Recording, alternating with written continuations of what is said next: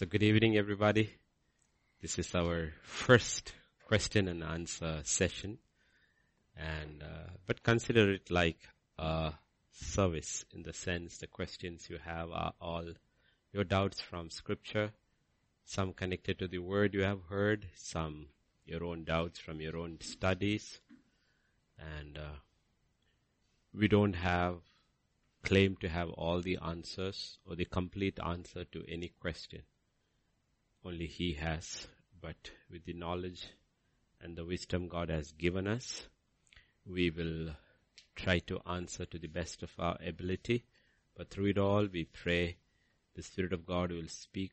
He has spoken. He will speak, help you with your doubts, and also in the days to come as the messages go forward, you will more of your doubts will be cleared. So this evening, before we go to the question and answer session, shall we look to the Lord? Father, this evening we just come to you. We just want to thank you, Lord. We just want to thank you. Thank you, Father. Thank you. You are the answer, Lord. So many things are hidden from us. And so many things we needn't know even now. But for your word say the secret things belong to God. But one day, when we see you face to face, we'll have the answer to everything that happened in life. All our doubts will be cleared, O Lord. But tonight we ask for a special anointing, Father, that we will be able to answer to the best of the knowledge you have given us, the queries of your children. Some are intellectual, some are serious things that concern life. And I pray, Lord, you will help us to answer, help all of us to understand. So we surrender this time and ourselves into thy hands, O Lord. Be with us and help us. For in Jesus' name we pray. Amen, amen, amen. Okay, questions are coming in? Okay, so before we start the question answer session, can we have Luke's Gospel chapter 2 verse 46 on screen, please, if you don't mind? Luke's Gospel chapter 2 verse 46, and I'll read that. Then after 3 days they found him, that is Jesus, in the temple, sitting in the midst of teachers, both listening to them and asking them questions. So that is the scriptural backing for today's session. So I'll be going in one particular order. Let me see how it works out. We'll start with the simplest and the cutest of all questions. We'll start with the children first. So the first question, of course, is, Pastor, do pets go to heaven? We will begin with the smallest ones always. In a family, the smallest ones. I think that is from Joanna and Aman. Do pets go to heaven? That's a very difficult question, honestly. But all I can tell you, sweetheart, is this. If you look into the Bible, it talks about 2 dispensations, like after our time, the 1,000-year rule of Jesus Christ. And that seems to be on this earth. So there, if you read the book of Isaiah, you see the animals. And they are all tame. Even the lion is tame. So that's the time if you want to keep a lion as a pet, you can. But now don't try it. Watch it at the zoo. Okay. But post that, because then what happens is on earth there are still human beings with this kind of a body. My conjecture is this. I'm not making doctrine. Presumption is this. Post this, when we get the new body, this new spiritual body, God is a spirit, angels are spirit, Jesus has the body we will get. It's a spiritual body, come physical body. There is no death. So in that dispensation, I'm not sure whether there are animals who will never die. Okay, because death has been taken away, curse is gone in that new creation. So in the new creation, whether there are animals, I am not sure. Second thing about you, I know because I've had these very senior people in the Lord also when they lost their cat and dog, they were very, very upset and they were very confident the cat will be in heaven and all. Well, I am not sure about that because what will they do if there is no milk to steal in heaven? But, the thing is that if you notice, if you read the Old Testament, actually you will see that the animals don't have our kind of a soul. God did not breathe into them. No, so this is my again presumption. They don't make it to heaven. They don't. Their existence for me is temporary. Temporary. It's not like a human existence. The human existence is eternal, either in the lake of fire or with God, is because God breathed His Spirit into us. All the others were just created by His word. He did not breathe. So when I look at animals, I don't think, sorry to disappoint you if you have a pet, I don't think they have an eternal existence. Okay, so the little one is questions we will answer first. Yeah, more questions are coming in. Yeah. Okay, so the next question, of course, since we talked about animals, there's one question. God made man in His own image. What does that mean? How do we resemble God physically or character-wise? Okay. That is from Genesis chapter 1. Like I said, right now in the first answer, God is a spirit. God is a spirit. Okay, now in our human understanding, to understand, how do you understand spirit? Like the Holy Spirit is ruah, which is breath. So if you try to think about it, spirit takes the shape of whatever container you put it into. That's why God does not have a specific form like we are. We are made of matter. We are made of matter, corporeal matter. God is not made of matter. So matter takes shape. Matter takes shape. So in that question, when God is talking about making man in His image, He's not talking about His physical image. He's talking about His spiritual image, which is His character. So God does not say in the Bible, look like me. He said, be like me. He never says, look like me. No, be like me. So you have God's righteousness, His holiness, that entire gamut of that is God's image. And that's the image He made us, innocent of evil. We were Adam had no trace of evil at all. He was made innocent. He could fellowship with God completely, openly, because there was no sin in him. That's God's image. But you see, the gods of the world has been framed in the image of man. So they all have to look good. Good look, good beautiful, good handsome, or fearsome. But about Jesus, when He came, Scripture says, not necessarily He was like that. There was nothing in Him that could attract, because the outward form was irrelevant. So Scripture will talk about God's internal image. He will say, be like me. I'm meek and lowly. Learn of Him. So you will never, in the entire 4 Gospels, you cannot make out what Jesus looked like. But you know what He was like. Amen. So that is the image into it. That's why in 2 Corinthians 4, 16 to 18, if I'm right, it's verse 17, it says, outwardly, we are perishing. Meaning the outward form is irrelevant. But inwardly, which nobody can actually put a form to it, we are being transformed. Inward man is being renewed day by day. That's the image of God. That's the image of Christ. That is where the glory lies. I hope your questions are answered, because this is a live show. If you are not answered, you can text back. Okay, so another question, which is the same person is asking, can a person in coma, okay, yeah, with whom nobody has shared the gospel, nobody has shared the before, gospel, before, okay, can he be saved wondrously? Can the Spirit of God minister to him? Maybe somebody had prayed for his salvation. I know it's a very personal question for so many people. All I can say is, God is sovereign. we ourselves do not know whether this man heard or searched or anything. We do not know. Somebody spoke to him. We do not know.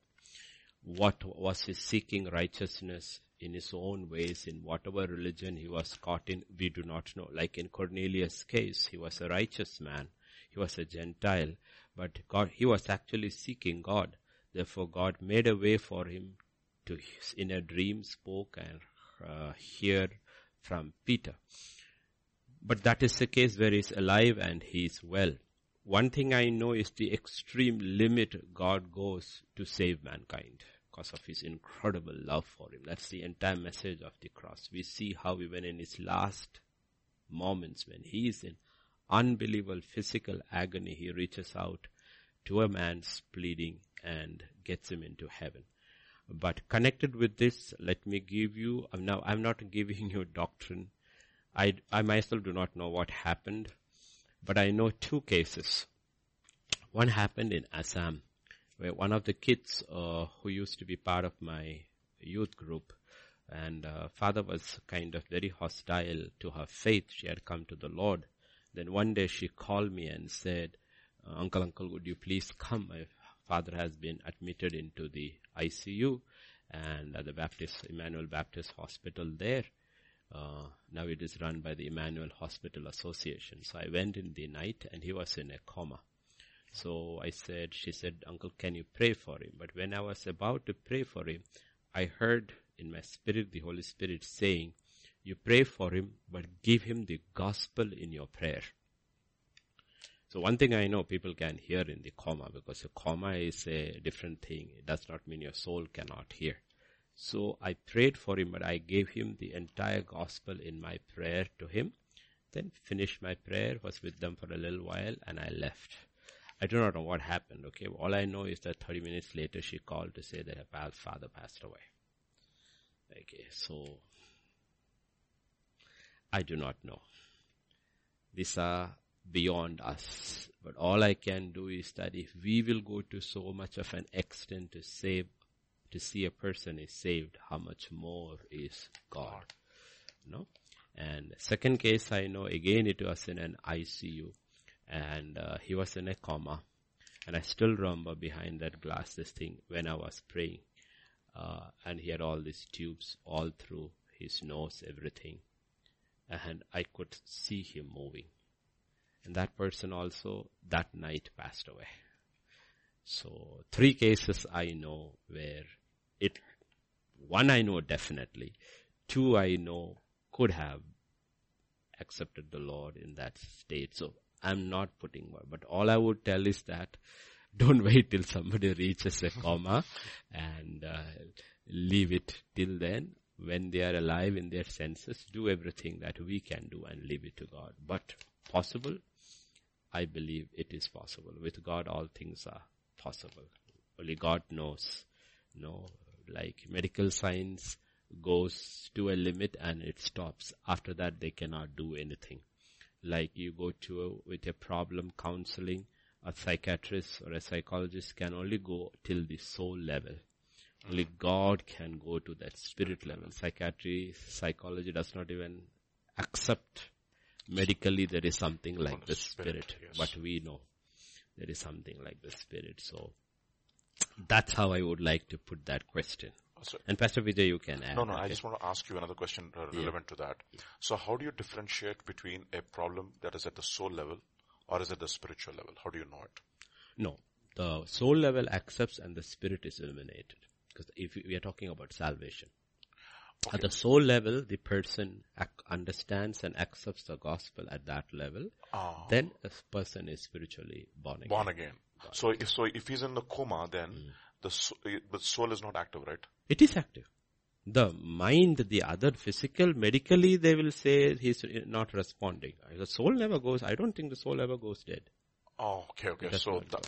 So it does not. The soul does not. We will not be medically be able to make him in. The soul has got a different format altogether. Otherwise, when you die, the soul also should be dying. The soul doesn't die. Even when you die, the soul goes to one place or the other. So the soul is not dying. Only thing, the soul is not able to connect to the body, and the body is not able to give us anything, speak to us and all. That connection is gone. But the soul doesn't, when you are in a coma, that doesn't mean the soul has gone into a coma. Your body has gone into a coma. Okay, so But the soul is not able to communicate with the body. communicate with the body, and the body is not able to communicate to you. That's how I look at it. I don't think anybody goes into medically induced soulish coma. So then, related to that, I mean, of course not related. So when you have a problem which is a person is facing, okay, we talk about psychosomatic problem, like we have the soma, which is the body Within the soul, soul, and psychos. So how do you differentiate a person is struggling at the soul level, or is he struggling at the spiritual level? How do you know it? How do you differentiate? Talking about a believer, right? A believer, exactly. A believer. See, spirituals at the deeper spiritual level is very rare, because the spirit was born of God. And when I read it that way in First John chapter 3, the one who is born from God does not sin. Yes. I don't really think the spirit is capable of sinning, because the spirit was born of God, and the spirit of God inhabits in that person there. Yes. Okay, but scripture also talks about cleansing the filthiness of the spirit. So yes. that is also there. Pride can come in there. Okay, Satan was a spiritual being. He was not a soulish being. So pride got in there. So there are certain sins that can get into the spirit. Not all. Certain things I personally believe. I'm not putting across doctrine. Certain things can touch our spirit. Okay, that's why the Bible says worship the Lord in spirit. Okay, our spirit. But in this case, most of the things are wounds of the soul.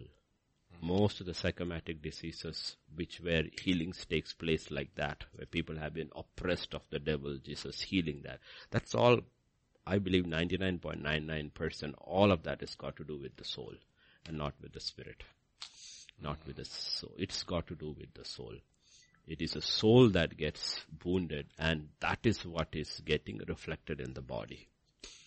Okay. That is what, because the body, the soul, body is soul conscious, while the spirit speaks to the soul. But in this case, psychomatic diseases, I believe it's all got to do with the soul.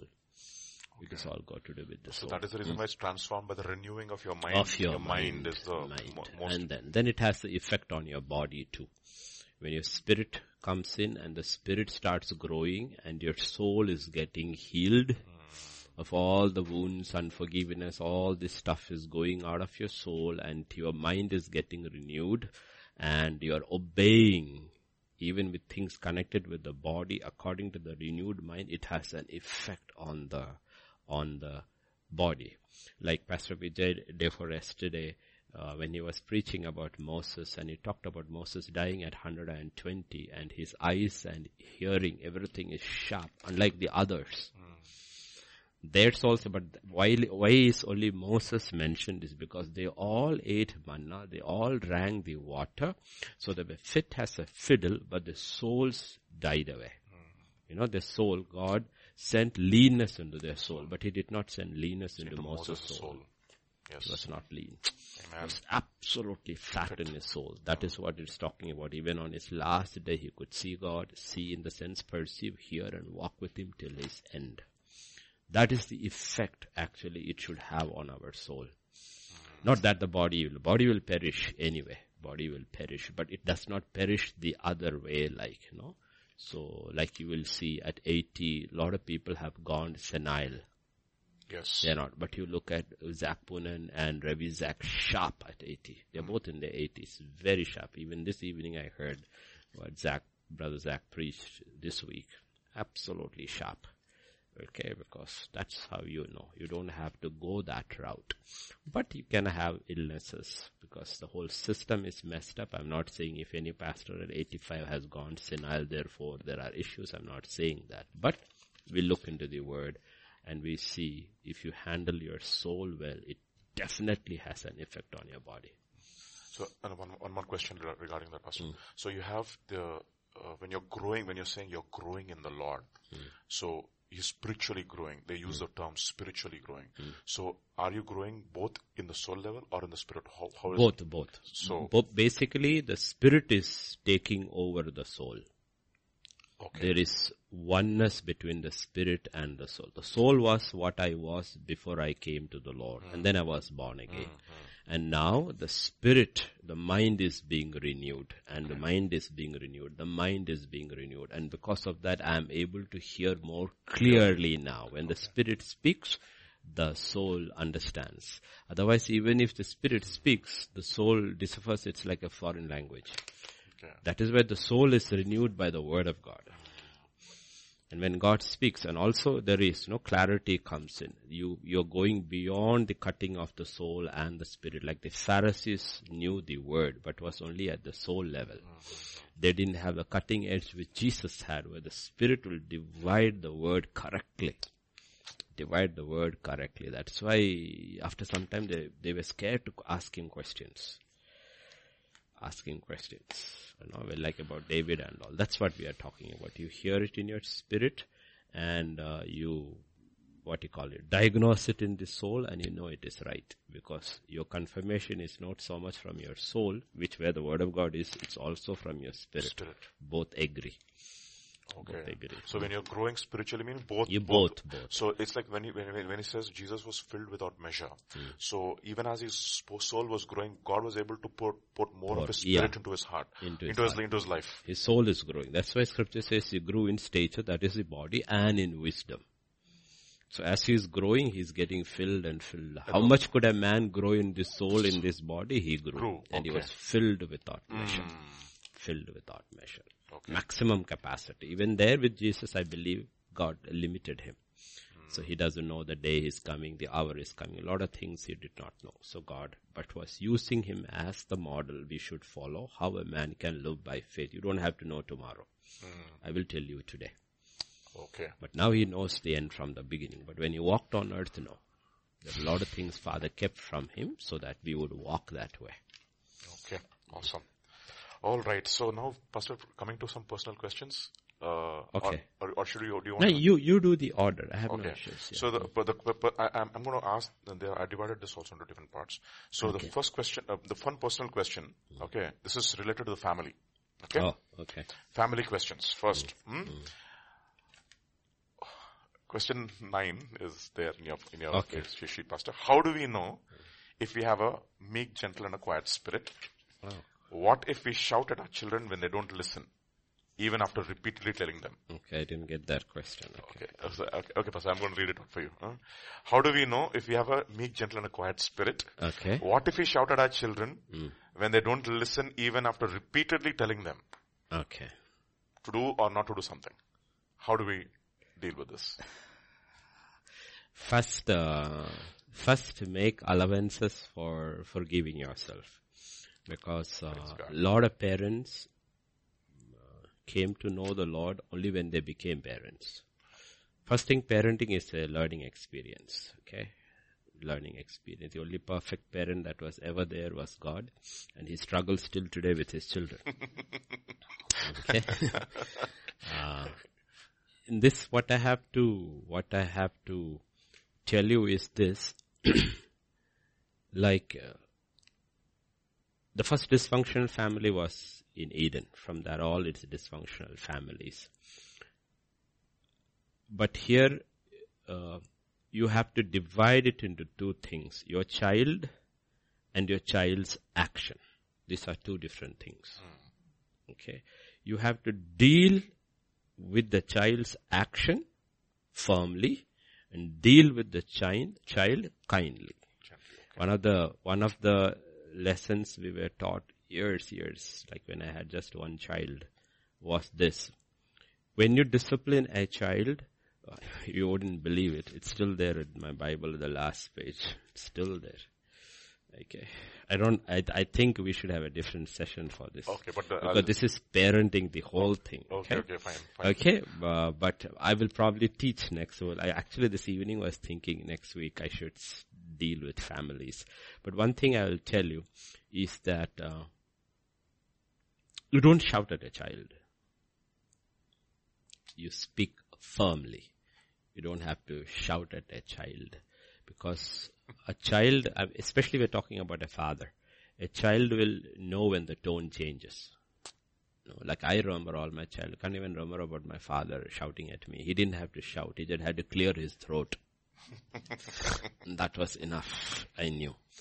But other thing we say is that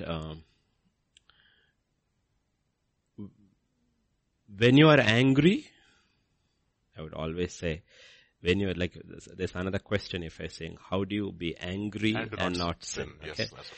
Yeah. Now anger and self-control should go together. You are angry with an issue. You are not angry with a person. Yep. Amen. Angry with an issue and not with a person. When you are angry when you get angry and get angry with the person, that's when you sin. When you will say things which you are not supposed to say. The things which you say is dealing with the issue. So one of the lessons we always were taught was this. You use a stick to punish a child and use only one stick. It has to be kept there like that tube light, reachable. Okay, only one stick. Not anything that you grab hold when you are angry, one stick. And use it rarely. But when you use it, it should be an experience a child doesn't forget. Now, okay, many nations you are hearing corporal punishment and all those stuff and all. Okay, so according to your system and your laws, use it. Okay, actually when the rod was taken away by all the laws the governments brought in, the children also became rebels. Nothing to keep the child in line than a rod. I know it as a child. Okay, so that rod, that's the only rod you will use. Don't keep on saying, I will take it. The child also knows how far he can push you. We were taught, like, you say it once. That's all. You cross the line, you will get it. And crosses the line, take it. So the child knows that this parent cannot be pushed.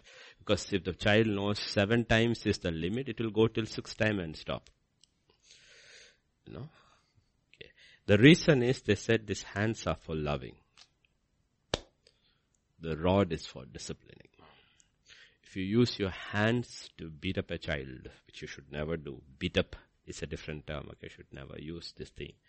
Then when the child is afraid of something, it is afraid to come to those hands, because those hands was the one which caused pain. So let it not be the hands that cause the pain. It is something that is outside of you, a rod that is sitting over there. So God never spanked Israel. He used other nations as a rod to discipline them. Assyria is the rod of my discipline. He's the rod of my discipline. Yes. He didn't send hailstone and fire down and destroy his children. He never did that. Okay, so you have to look at it that way. But deal with your anger. Deal with your anger. The faster you deal with your anger, the easier it is to deal with your children. But always ask what is, again about this discipline, because you came into there. There's something about discipline. You need to be consistent about discipline. Consistent. You have to be consistent on discipline. That is how you know whether, we first as a father, we need to have deep convictions. Yes. Okay, that comes from the word of God. So when you have deep convictions, you are consistent. Because many fathers discipline according to their moods. And it is not out of conviction. It's because the child irritated them. Now the child does something and today you are in a bad mood, you get angry with the child. Tomorrow you are in a very good, the child does the same thing and you let it pass.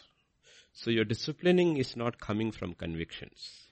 Well, God disciplines because God has deep convictions. It's not that he's in a good mood and he lets you away with sin and tomorrow he's in a bad mood and he punishes you for sin. He doesn't do that.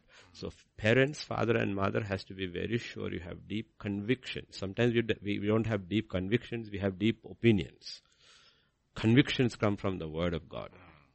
Okay, word of God. So you have deep convictions about it and then you have to be consistent about it so the child gets it very clearly. This may not even understand it then, but realizes this is something.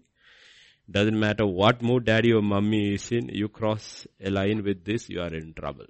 And a little later it gets imprinted into it. And then when they grow up, they will understand this is the reason. This is a deep conviction which my father or mother held, and it's got to do with God's nature. Yes. Okay, so another personal question. If adultery is what I'm struggling with, Oh. Okay. how do I recognize the iniquity that is driving it? Okay. Or for that matter, any sin. Okay.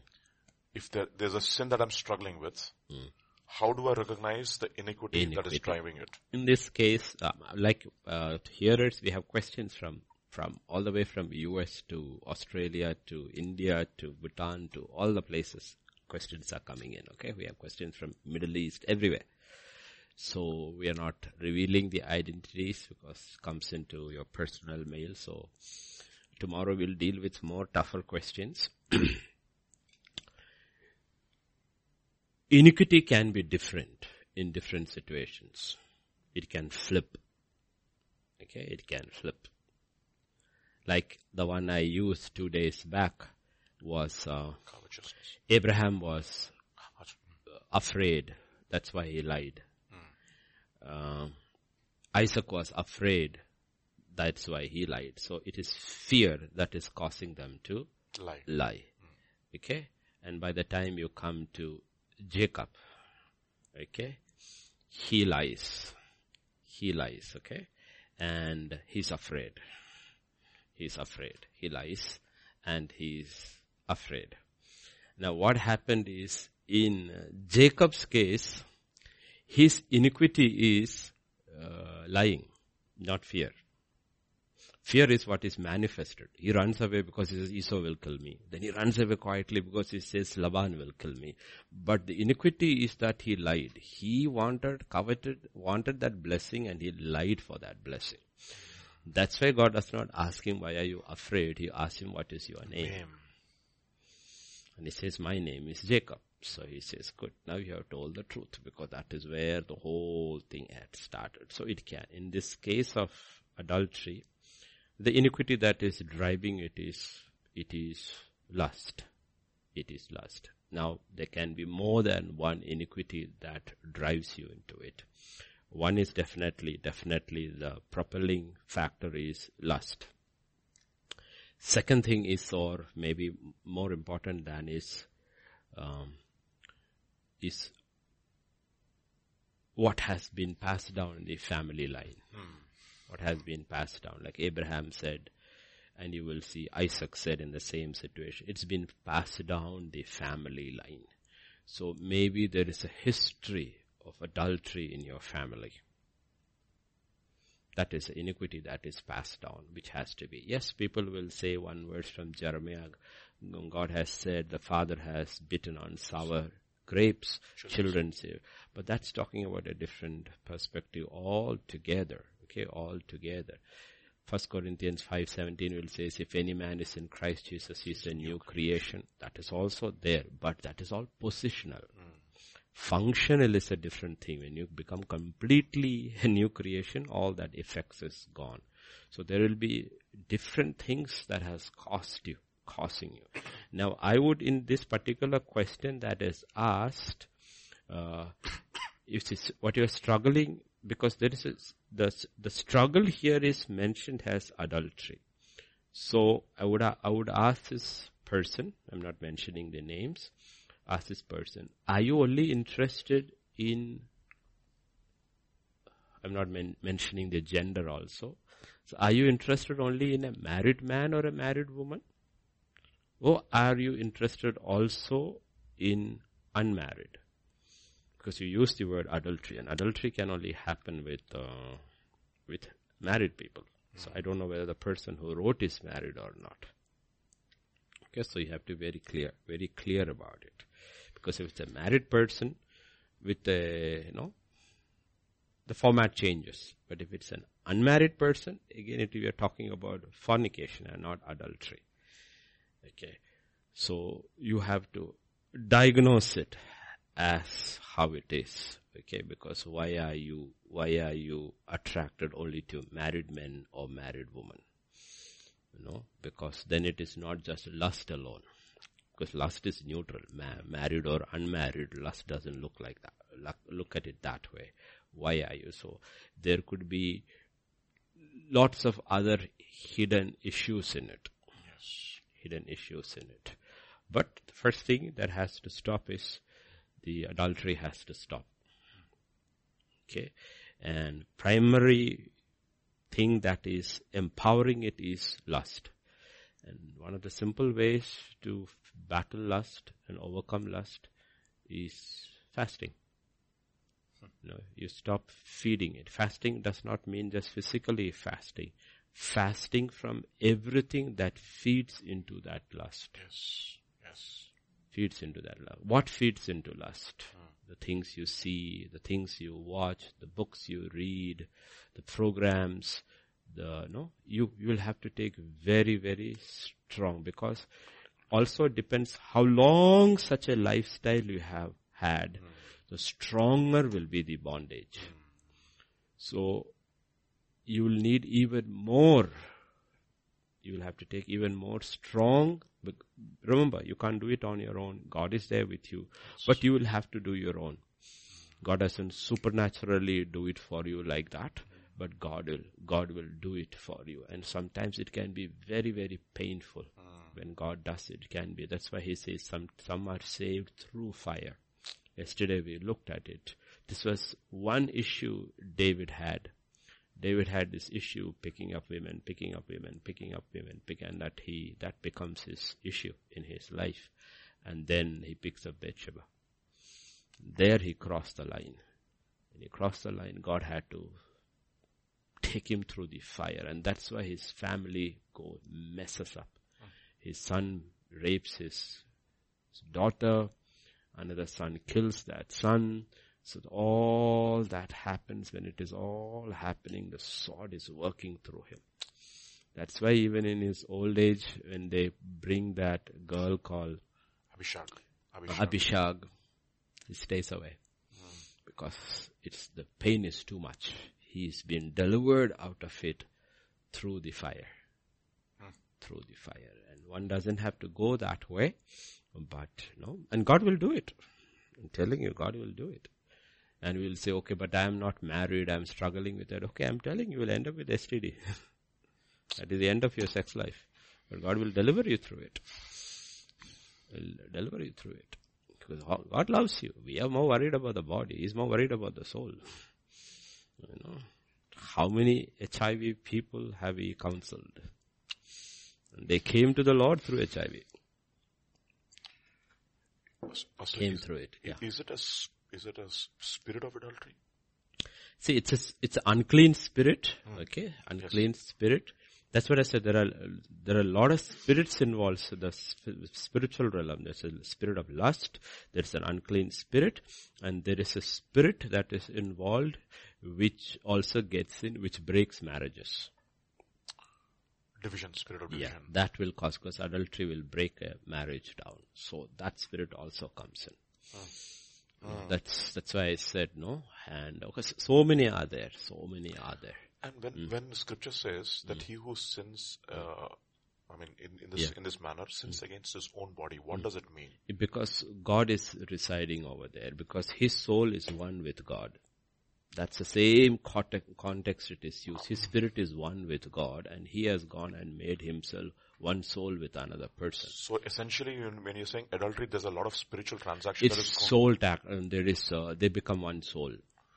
So in actual deliverance, which I don't want to go into over there, what we do is when we do deliverance with people who confess and say that, when we pray over them, we call back the parts of their soul that is yoked with their partners. Ask it to come back and release that person's parts also back. Because, that's why some people are never able to get over. Even though it's over and done and gone, they are not able to get over, because the spiritual realm, it is like you carrying your ex-girlfriend's photograph with you. But it is all imprinted in the soul, and in the demonic they use it. They use it to mess you up. Because it's in the dark. That's why God says, bring it to the light, confess it to God, finish it off, and ask that part to come back so that your soul is healed. the soul is healed. You know? Oh boy. So that is deep. I think but there should be a determination in all of us to overcome it. That we should not give up. It begins from it. People know it. They all know it. Everybody who's heard the word of God know it. That's why you have to go to God and say, Lord, give me the strength. I know I have to do it. And sometimes people don't have the strength to do it. And you need to cut it off. And God's a God of restoration. Everybody, anybody, any situation, God can restore. Okay, Pastor, because it is connected with iniquity, there's one more question. This question, it says, the last question, it says, during this lockdown, we noticed our kids are becoming more stubborn. Okay. More pride is in them, etc. We find that certain things of the world is in them. Is it because of generational curses and sin caused through us as parents? That's a very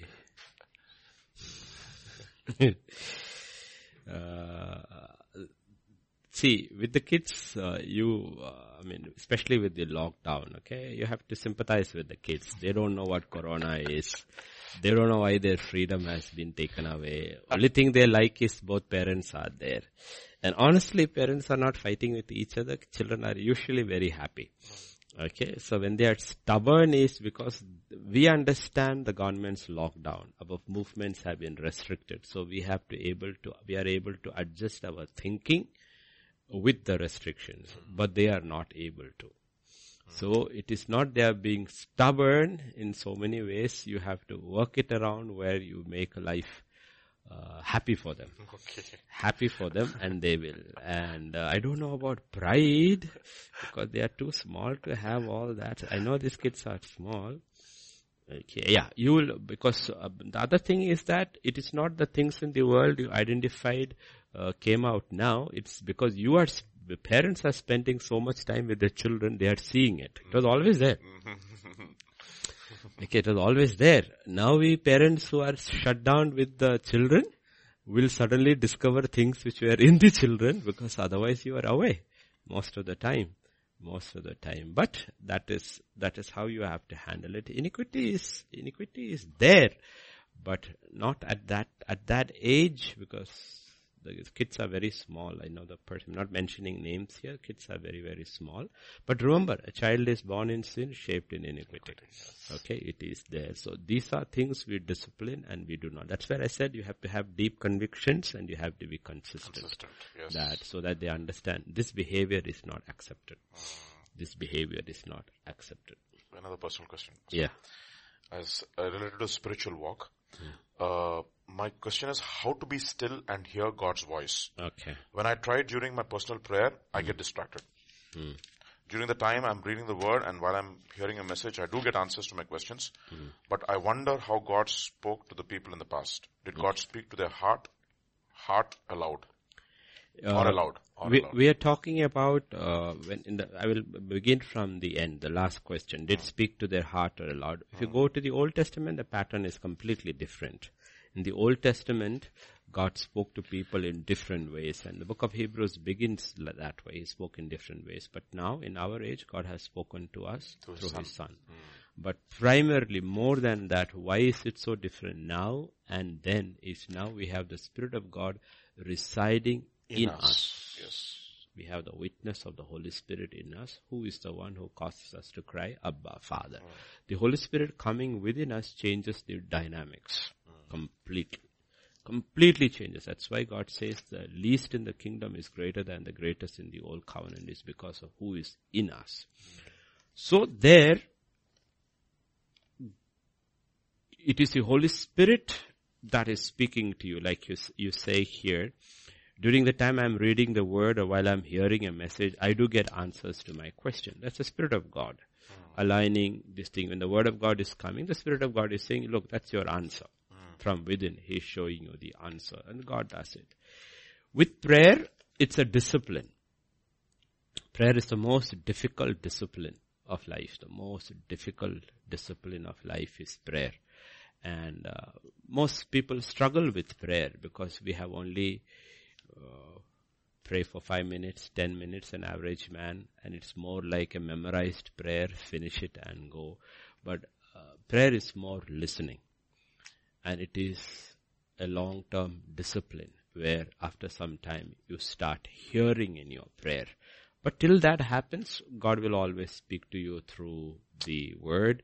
He will speak to you when you are reading the word. The Holy Spirit will always speak. Hearing in prayer consistently is the most valuable, but the most difficult. It is not easy because you have to have a discipline. Even reading the word, you have to have a discipline. Yes. Because, God does not waste his words. He does not. He speaks to those who values his words and values his time. Like if we as pastors are very particular about time, okay, 10 o'clock appointment and then you haven't come, then how much more is he? Not that he has issues with time, but he's putting those parameters so that we value him and value his word. I remember when sometime back we were talking about the volume is okay, no? Yeah. Okay. So I remember that when Samuel heard the voice of God for the first time, he heard it as the voice of Eli. So in order to have the discipline of hearing from God, first we come under the subjection of authority. For example, if you're placed under your parents, you will first listen to your parents and obey your parents. And over a period of time, even as you consistently prove yourself in that. That is children, yeah. And then you, over a period of time, I mean, for everybody for that matter. For example, if I'm in a church and I consistently listen to the people who are over me, and then over a period of time when I have obeyed, God will definitely, because he has to trust me also, right, with his words. Do you think we cannot put that pattern into that? We cannot put that pattern into anybody, because then we are putting God in a box. Like if you look at Saul of Tarsus, God supernaturally cut through everything and spoke to him. And there are instances in 2000 years history where God directly spoke to a person when nobody was listening. But God knows that man, or like David in the wilderness, is prepared. He knows that. Okay, but we have to put, these are steps. Yes, if you are put in a format, then go under that format. But if you are not put in a format at all, like Abraham in the Ur of the Chaldeans, God spoke to him. Okay, he's in the land of the Gentiles and God speaks to him. Okay, so we have to look in the, but this is the normal format. But God also works, what we say, out of the box too. But when we are saying out of the box, it is not a consistent thing, right? It's not a consistent thing. No, what I'm talking about is that if somebody God speaks out of the box, he should not question it. Okay, question. Then that would be dangerous for him too. Yes, sure. Yeah. Like if Saul of Tarsus had decided, who is that Jesus? Okay, let me go back to Jerusalem and check with the chief priest whether it is you or not. The whole thing would have fallen apart. Yeah, he said he didn't confer it with flesh and blood. Yes, he didn't confer it with flesh and blood. Yes. No? So sometimes people make Joseph's first mistake was he went and conferred with flesh and blood. And they were all in hierarchy above him. He should have just kept his mouth shut. And God had spoken to him, overriding everybody. He didn't speak to his father too. Okay. So sometimes those things can be, and just wait it out. Okay. God will confirm it to you. Okay. Yeah. Alright, now this is questions regarding Nephilim. Everybody has questions, okay? So we will finish this topic once and for all, Pastor, and then we can go into the other. Okay. Nephilim questions all together. Alright. There were giants on the earth in those days, and also... by the way, a second. For all the dear ones who are sending in the questions today, now, I will probably go with that tomorrow or Monday, whichever way, okay? Because we have all these questions, so we will go by time. Okay, go ahead, Pastor Vijay. So, there were giants on earth in those days, and also after that, when the sons of God came to the daughters of men, and they bore children. Those were mighty men of old, men of renown. Regarding afterwards in the above verse. So, did we have Nephilim even afterwards? And the answer is yes. Okay. Now, the first question we are talking about is, let me explain to you, because there was another question also. Yeah, I wrote it down. Okay, I'll ask you. About Nephilim, because the Hebrew word is Nephilim, which comes from Napha, which means the fallen ones. There are two absolute different schools, hard on two sides. One side says the sons of God were the sons of Seth, That line was kept pure, and the daughters of man were the other ones who had messed up. So that is one school, and very godly people believe in that, okay, very godly, because nobody wants to get into that Nephilim business, because then you get into the demonic and deliverance, so they want to stay away from it. Okay, but here it looks like when they will ask the question, how can angels have sex and all those things, okay?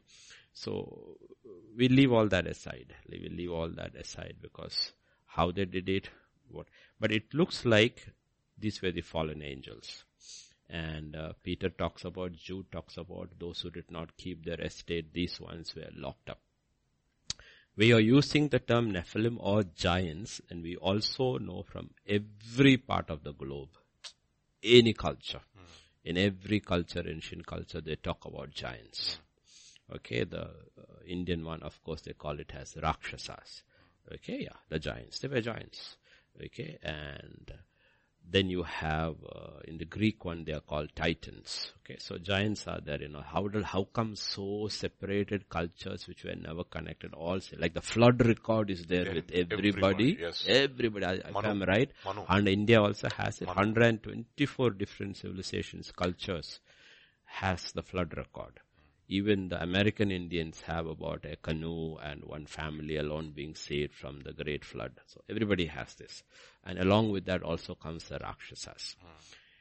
Then if you look into it, the giants were there consistently. You will look there. After that we see giants in the promised land. Okay. We saw the giants, the sons of Anak, who come off the giants, and we were in our own sight as grasshoppers, so we were in their sight. That is Numbers.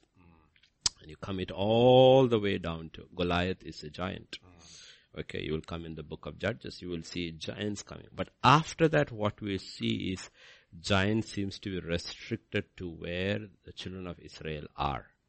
Children of Israel are, because these giants are basically, earlier it was to mess up the whole world, the seed of the woman would kill, so that was the plan.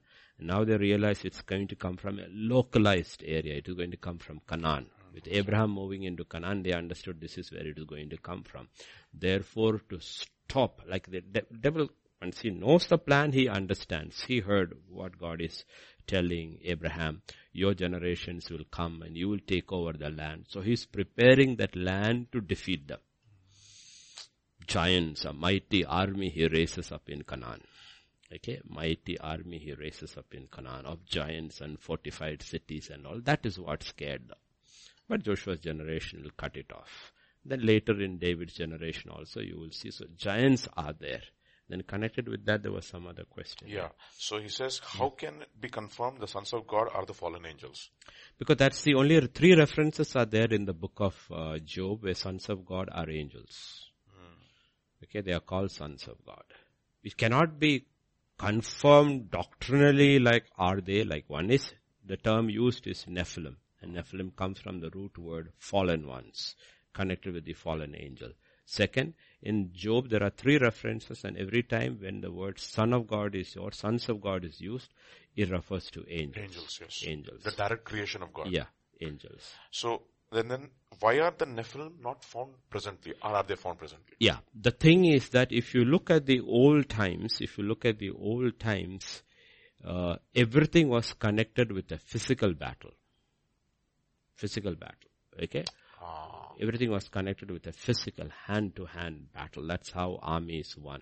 So is where the prominence of the physical giant being there. They say the entire warfare changed. If you look at, I would say like, this is year 2000, no? So 6000. Almost 5,500 years of warfare changed once gunpowder was discovered. Everything changed. Castles had no meaning. Mighty men had no meaning. Everything changed. Now you need strong men only for endurance, because the gun changed everything. Dynamite, gunpowder changed everything. So warfare changed completely, everything. That's why nobody builds forts and castles and all.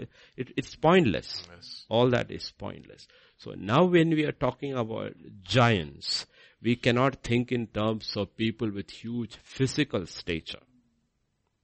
We cannot talk about physical stature. We have to look at stature in different fields which pertain to mankind. So that's why we use terms like he's a giant in sports and he's a giant in movie industry. He's a giant in the financial field. Giants, giants, giants. And I don't know where these people have come from. They are not 8 feet or 10 feet tall, but their achievement seems to be like abnormal. So, is there something that is happening that we do not know? Like, I know it's happening, but I don't want to put it across here saying a lot of uncanny stuff is happening. Everything is working. Are we visible?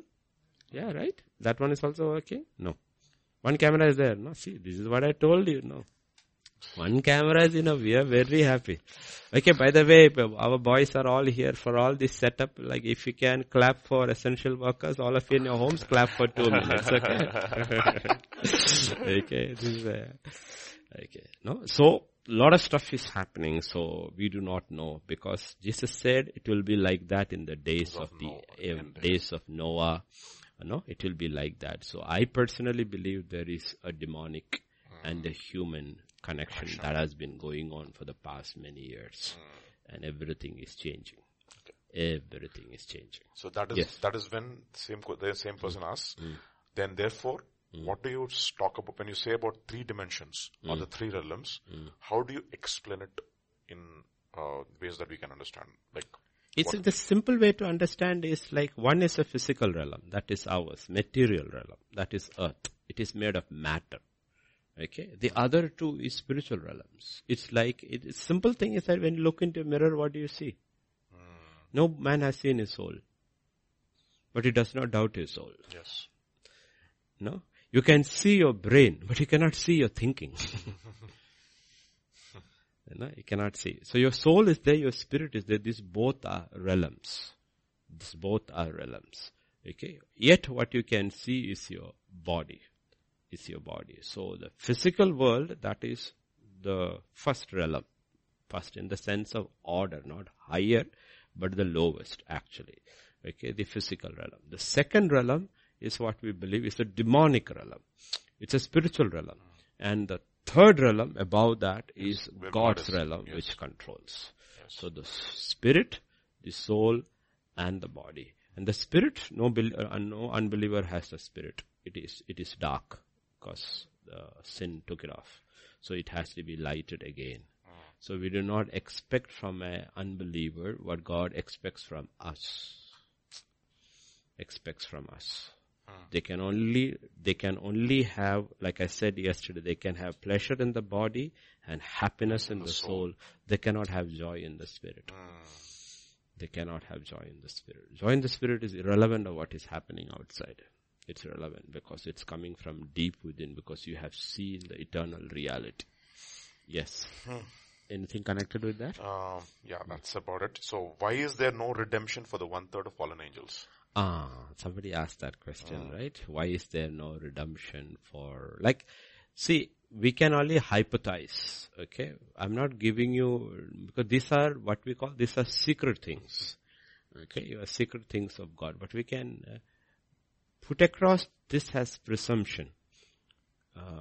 These are spiritual beings. Angels were spiritual beings. And they lived and served in the presence of God. Okay. So that means, unlike us, they knew God. So when they fell literally from the presence of God. So there is, I believe there is no redemption for them, because they saw who he is, they saw his glory, they saw his power, they saw his might, they saw his goodness, they saw it all. And they fell away. Okay, they fell away. That is why God in his wisdom, when he makes us out of earth and teaches us to walk by faith. If he had made us like them and we had fallen, we too would have no redemption. Would have had no redemption. So we'll think, I wish I could see. God says, it's better not to see now, because to whom much is given, much is required. Okay, how many times did Israel have to sin to be shut out? 10. How many times did Moses have to disobey? Only once. Because he had seen much. So the standard for them is much, much, much higher. That's all I can say. That 1/3 of them, there is no redemption for them because they are spirit beings. And they were there in the presence of God, and sin had entered into them, and he cast them out. And the other two are set that way. Okay. That is the reason why he says when Adam and Eve sinned and they fell, God blocks the way to the tree of life. Because he says they have become like one of us. But now if they eat from that other one, they will live forever. And they will have to be cast to hell with the demonic. So he's to shut them there completely. That's why we all think the devil is smart. He's not so smart. He should have told Eve, eat from both trees. If he really wanted to take, that's what sometimes we think he's too smart. He's not too smart. He's not too smart. Okay. I think, one question that Vipin asked, he mentioned that. Okay. So he says, 1 minute. Question.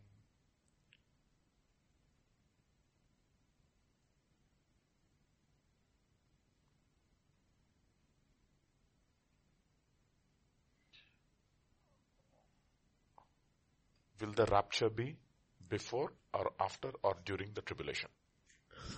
I would want to leave it alone. Okay. So why he says we that? have 3, what is the other part of it? It says some pastors on TV seem to be saying, as I heard, that this corona pandemic is the devil trying to bring tribulation now before the rapture.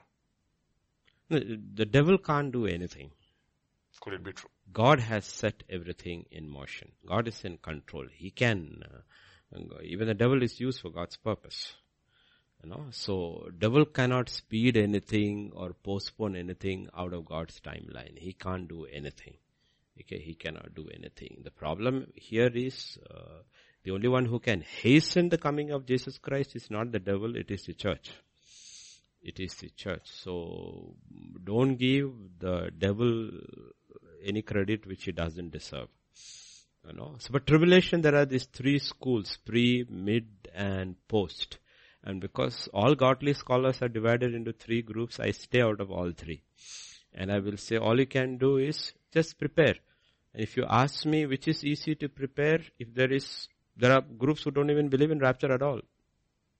Godly men who do not believe in rapture at all. Okay. So what do you want to do? Fight with all of them? No. Nobody is very sure about these things. And everybody has their chart and their scriptures to support their view. You look at each chart and say, this is right. You look at, this is also right. And this is also right. And finally you decide, I will stick to this and have no charts. Because you don't know what it is. But all we can tell is that, like I told you, I don't believe, because people are always looking at tribulation in terms of physical. And I don't believe God is talking about the physical part. Yes. I think he's talking about the great tribulation is the deception that is coming in, where even the elect will not survive. Because physical torture is not the issue. How much more can you torture a person? After a point, he becomes unconscious. I mean, we have no clue what in the Middle Ages, how they tortured people to recant Jesus Christ. They had huge wheels on which a man is tied like this, and they turn the wheel slowly until every bone in his body is broken. Torture chambers. Yeah, they had all kinds of, unbelievable. Even now you go to Europe and all those places, those stuff is kept as museum pieces and all, how they used to torture people. Everything possible. Wickedness has never changed. Only thing now we have instruments. Now they don't torture you like that. They just take your organs away and use it for something else. But torture has always been the same. So what are you associating tribulation with?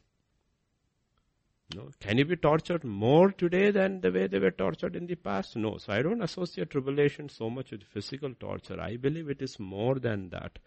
That your mind will be, I don't even fear like your mind, like them injecting chemicals into you where your mind, they take control. Even that I don't worry about it. Because your mind is taken control of, you will be always judged by what you were before that. God is sovereign and He is righteous. His judgments will be always righteous. Imagine, I believe in the Lord Jesus Christ. Until now I am holding. Today I am taken by some powers and they inject me and they control over them, my mind, and they make me say and do stuff and all. You think I'll be judged? No. That is chemically induced.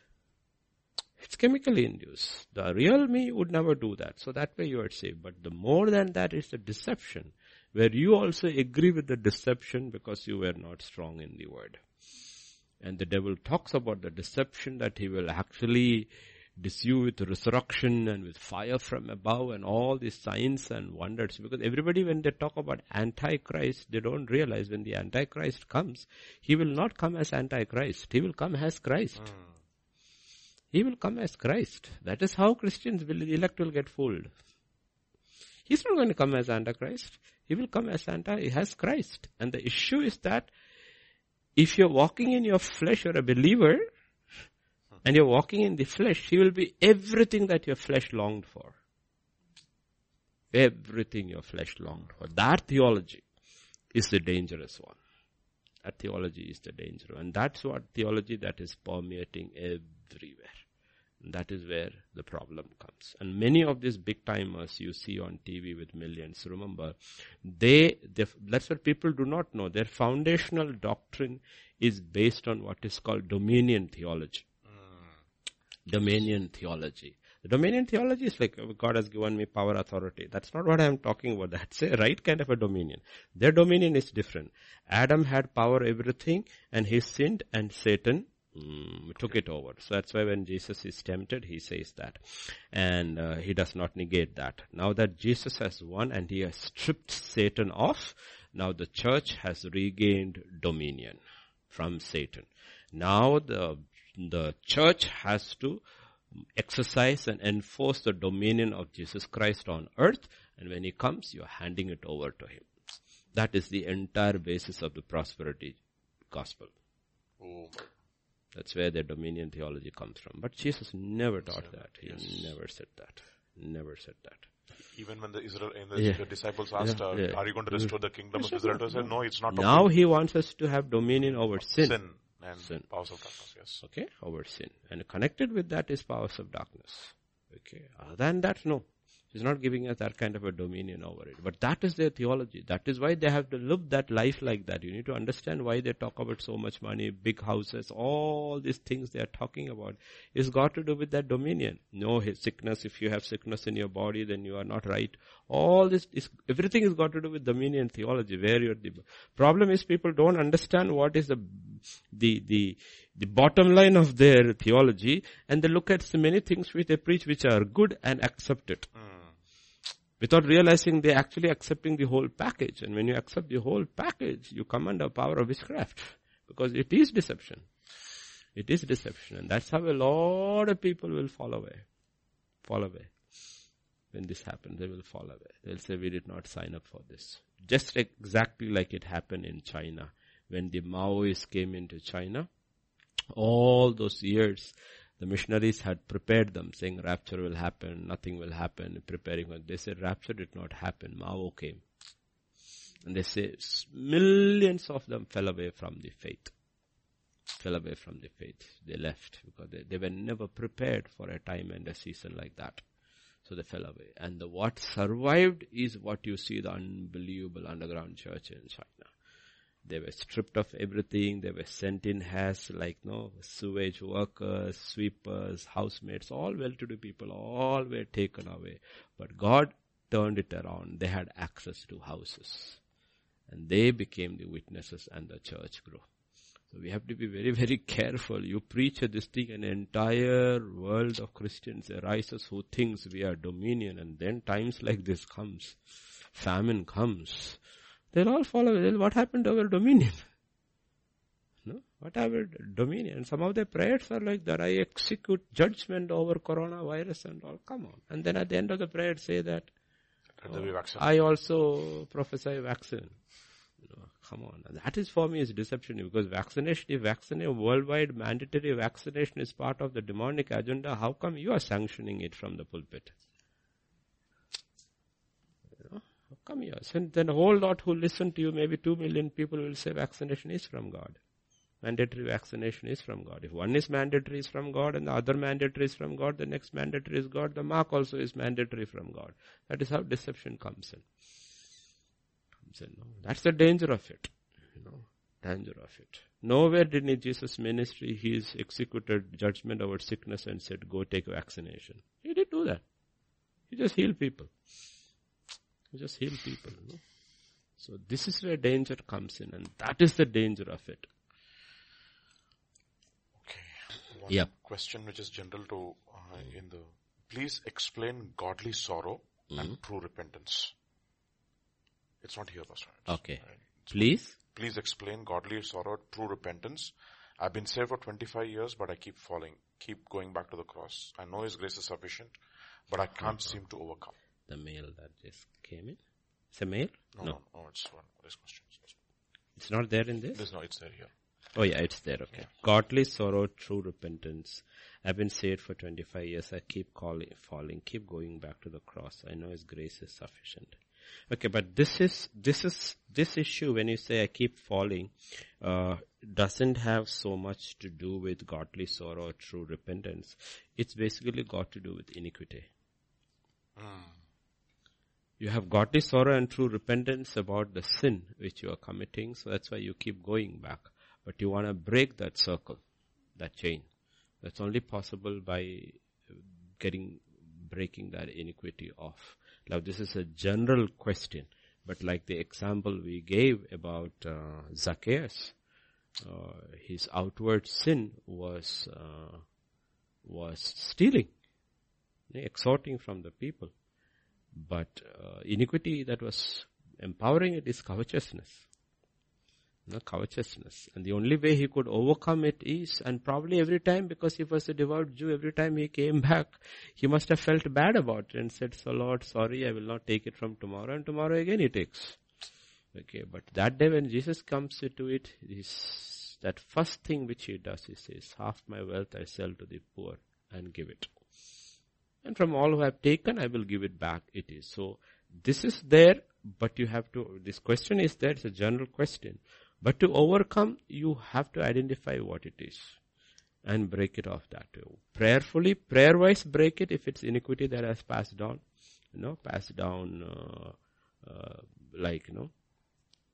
from both the pipeline, because it comes down family to family, certain things come down. And second, you have to identify what it is and break it. And like I said, what do you need to do to break it? In Jacob's case, he had to identify before somebody who could break it. It is God, because he had lied to his father. So in that setup, there is nobody above his father. Nobody above his father. It is only the Lord himself. So the Lord asked him the question, and the Lord is the one who breaks. In Zacchaeus' case, it was covetousness. So you have to identify it, and maybe you will have to go meet your pastor. If he's a godly man, meet him, speak to him, and let him pray over you and break it. Because there's something that happens. People don't realize, people who have done excellent, academically excellent, everything, and they don't get their breakthrough. It's only when they pray, they will realize that when they were at school, they acted smart and did something, and the teacher cursed them. Curse them. You'll never do well in life. Curse them. It's only when they realize, and then they say, okay, why don't you write an apology letter? Okay. Write an apology letter if you can find him. If not, cannot find him, track him, then it's okay. You confess it, and the pastor, as an authority before God, breaks it over his life, and immediately you see things start changing for that person. Okay. People don't want to believe in those things, but this is how God's kingdom works. It's a kingdom of righteousness. It's a kingdom of righteousness. And Jacob understands it. He loves Rachel, but Rachel is dying as Benjamin is being born. And in her sorrow and her grief and depression, whatever she is going through, she names her son Benoni, son of my sorrow. And Jacob knows that's not what he's going to be. He changes it immediately and says, it is Benjamin, son of my right hand. No, but the mother pronounced a curse. And the father pronounced a blessing. So you will see Benjaminites are always stuck like that. The first king who comes over there is a Benjaminite. And then you have Saul of Tarsus, who is again from the tribe of Benjamin. You will see first half of Saul's life he's a son of sorrow. And after that he's a son of God's right hand. Apostle Paul. Because the mother cursed and the father blessed. And these are the two authorities in your life. You know? So these things work. So you have to understand it, break it, and move in your freedom. And then you are free. You know?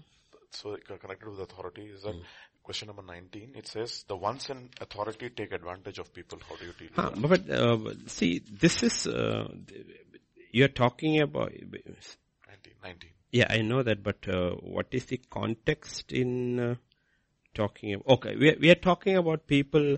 Now if you go for that question that was asked, once in authority take advantage of people. So what should we know where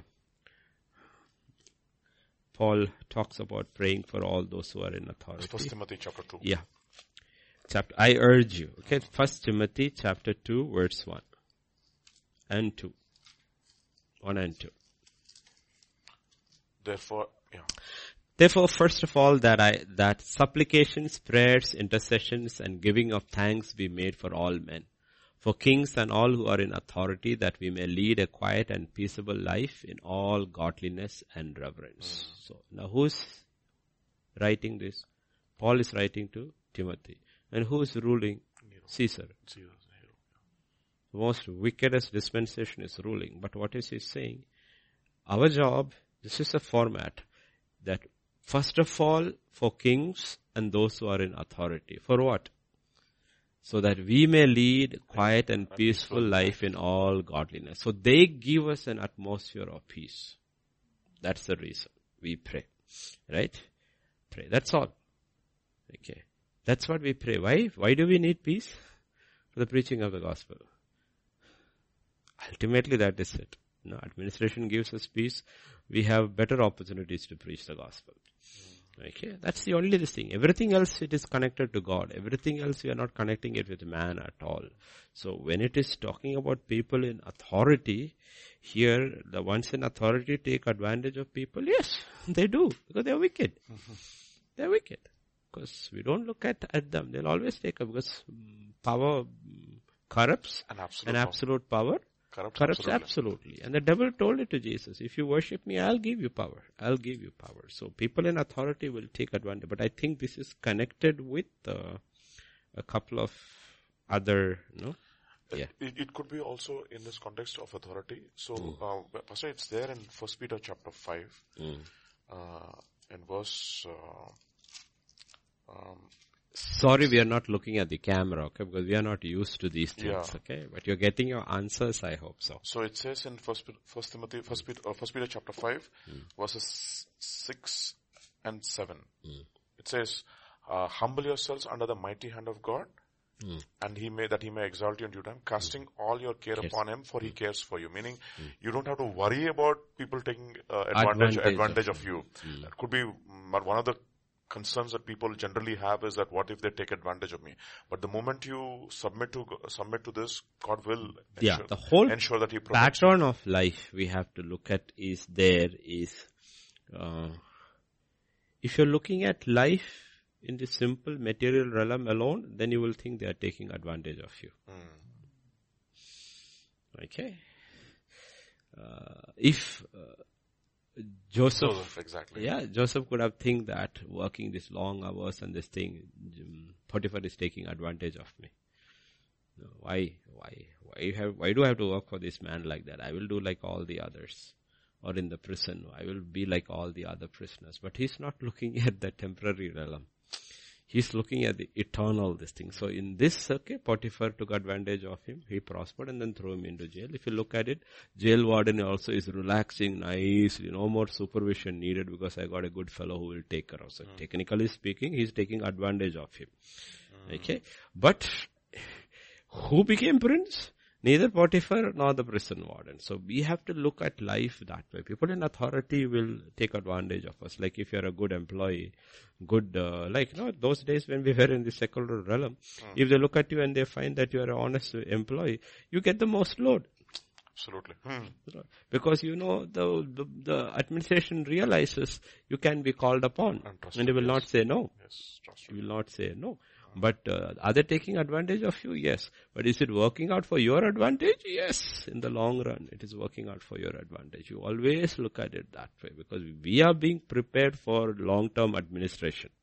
Now we are being prepared for Royal Civil Service. And we will allow people to take advantage of us. It doesn't matter.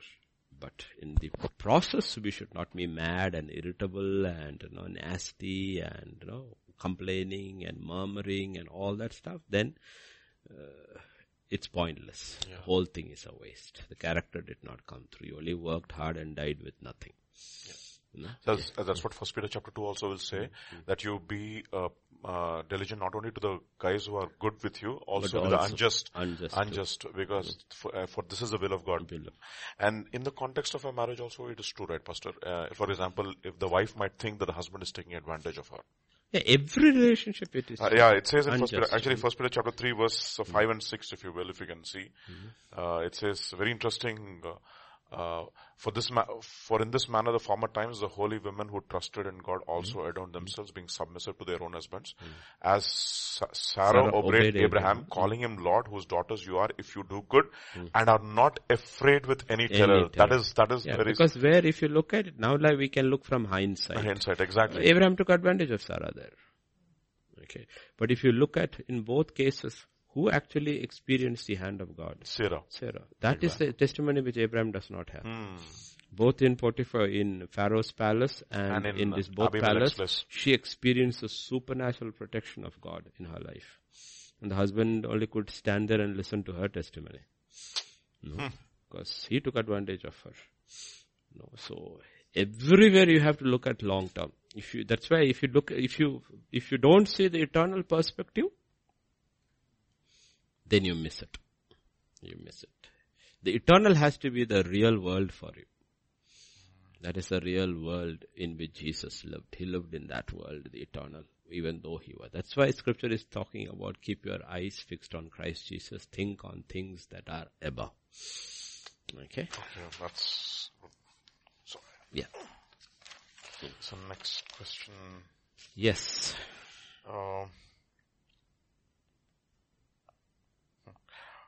21 question number 21. It's a very interesting question that you might want to look How do you allow people to hurt you and then love them? God is love. Some of them don't even deserve a hello from anybody.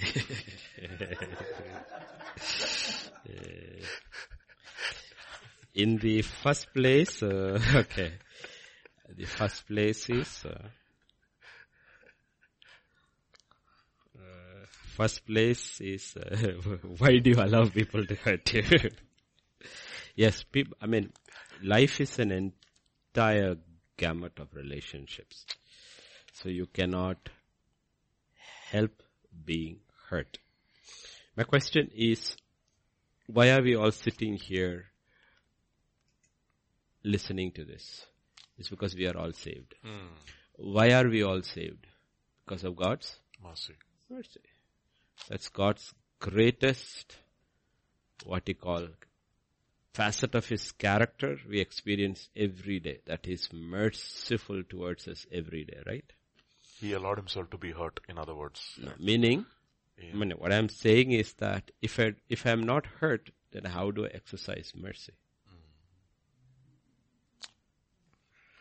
Okay. How to exercise mercy? Okay. You isolate yourself, lock yourself up. You don't want to meet anybody over there. Sit in a bubble up there. Okay. But Joseph was hurt. Okay. At every level, he was hurt by everyone. He was hurt even by his father. If I was Jacob, I would say, I want to find at least the bones of my son and give it a decent burial. But I would call 50 servants and says, go with these guys. Where did they find his rope? Check there. I want to bury my son's bones. He's just sitting there and weeping and not getting up from his bed. No? So he said, my father never even looked for me, searched for me. No, all these things, no, but that nothing is there. And meaning he has forgiven everybody from his heart. Mercy he has shown everybody. So he's actually exhibiting the character of Christ. So like I say, only kings can show mercy. Only kings can show. You show mercy only to people who can give you mercy. So people hurt you. And when God says, love them, please don't misunderstand the verses in the Bible in the sense like your husband hurts you, your wife hurts you, your children hurt you, you have to love them and you have to be with them. That's a different thing. But we are talking about certain other people with whom you do not have to be. You don't have to go there and keep on getting hurt. Bible is not talking about that. You forgive them and leave them alone. Second thing, do not think that forgiving and trusting a person is the same. Yes. Forgiveness is unconditional. Trust has to be earned. Trust has to be earned. You know, because some people, because their repentance is so shallow and they expect you to trust them immediately. And when you don't, they get offended. So you know that their repentance was never genuine. You know, never genuine. So that's what the Bible is talking about. Yes, they don't deserve a hello, yes, but we don't deserve mercy either. Okay, we are showing mercy to them because God showed mercy to us. It is in light of that. That's the only reason. But that doesn't mean you have to go and fellowship with all those people and all know that. You know, Joseph did not, once he reached the throne, he did not say, I want Potiphar and his whole household to come and fellowship with me. You know, I have forgiven them. That's over. That's over. You know. Okay. Even within the body of Christ, let me tell you honestly, even within the body of Christ, if the body of Christ is a body, it's a body, we have to live together. That doesn't mean everybody fellowships with everybody the same way. Okay. Okay, very crude example, but God, when He made the human body, He put the nose where it can't reach the armpit. They're part of the same body. He kept them at a two different distance and says, love from far. Okay? Love from far. It's part of the same body. And some people in the body stink. Love them, help them, stay far from them. You can't help it. Okay? But you have to help them. You see them in need. If you can meet that need, you have to go and meet that need. Okay, that you have to, you know. No, you have to show that. That doesn't mean that you have to fellowship with them. No, fellowship with them. No, fellowship is at different levels. No, so to some of them, just say hello. That's enough. Question number 13, Pastor. Yeah. I always stole from my young age, from my parents, from my family. Most of them are dead. How do I correct it? Okay. If you didn't hear it, I always stole from a young age, from my parent, from my family. I always stole. Most of them are dead. How do I correct it? Send it to me. Just joking. Okay, that was just a joke, okay? Like, my first thing is that I hope it stopped.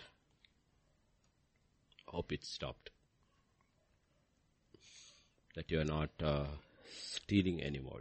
The thing is, see, stealing, we associate stealing only with money and things, but you can steal in so many other ways. Okay?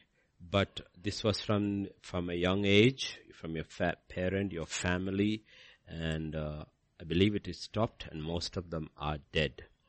How do I correct it? If it was family, I would say like family members from whom you took. Let us say I stole from my brother. Like, let us say when I was young, I stole 50,000 from my brother, and my brother is dead now. He's not dead. They're all well alive, and I never stole from them. Okay, just using an example. But they have children. They have children. What he can do is that give them 50,000 as a gift. Sometimes you don't have to give the whole history. You're putting right primarily things with God. Primarily putting things with God. Sometimes, you going telling them and all, unless the Spirit of God specifically tells you the details, it does not help. It does not help. It does help them, it does not help you. But there is a way you can return it. Okay, you can return it. Okay, in some cases, nobody is there. Nobody is there. In those cases, if you still feel that you're feeling guilty, then what you need to do is give it to a ministry, which will be used for. No, not government ministries, don't give it there. But anything that is taking care of people, you can gift it there. Let me give you the example of a person. I read this man long years and years ago. He's a very famous man. I don't know whether he's alive now. It's a pastor called Merlin Carothers. One of his books is there in that shelf over there. He's the one who wrote that very famous book called From Prison to Praise. If none of you haven't read it, shame on you. Okay. So, he was in the U.S. Army, enlisted during the Second World War.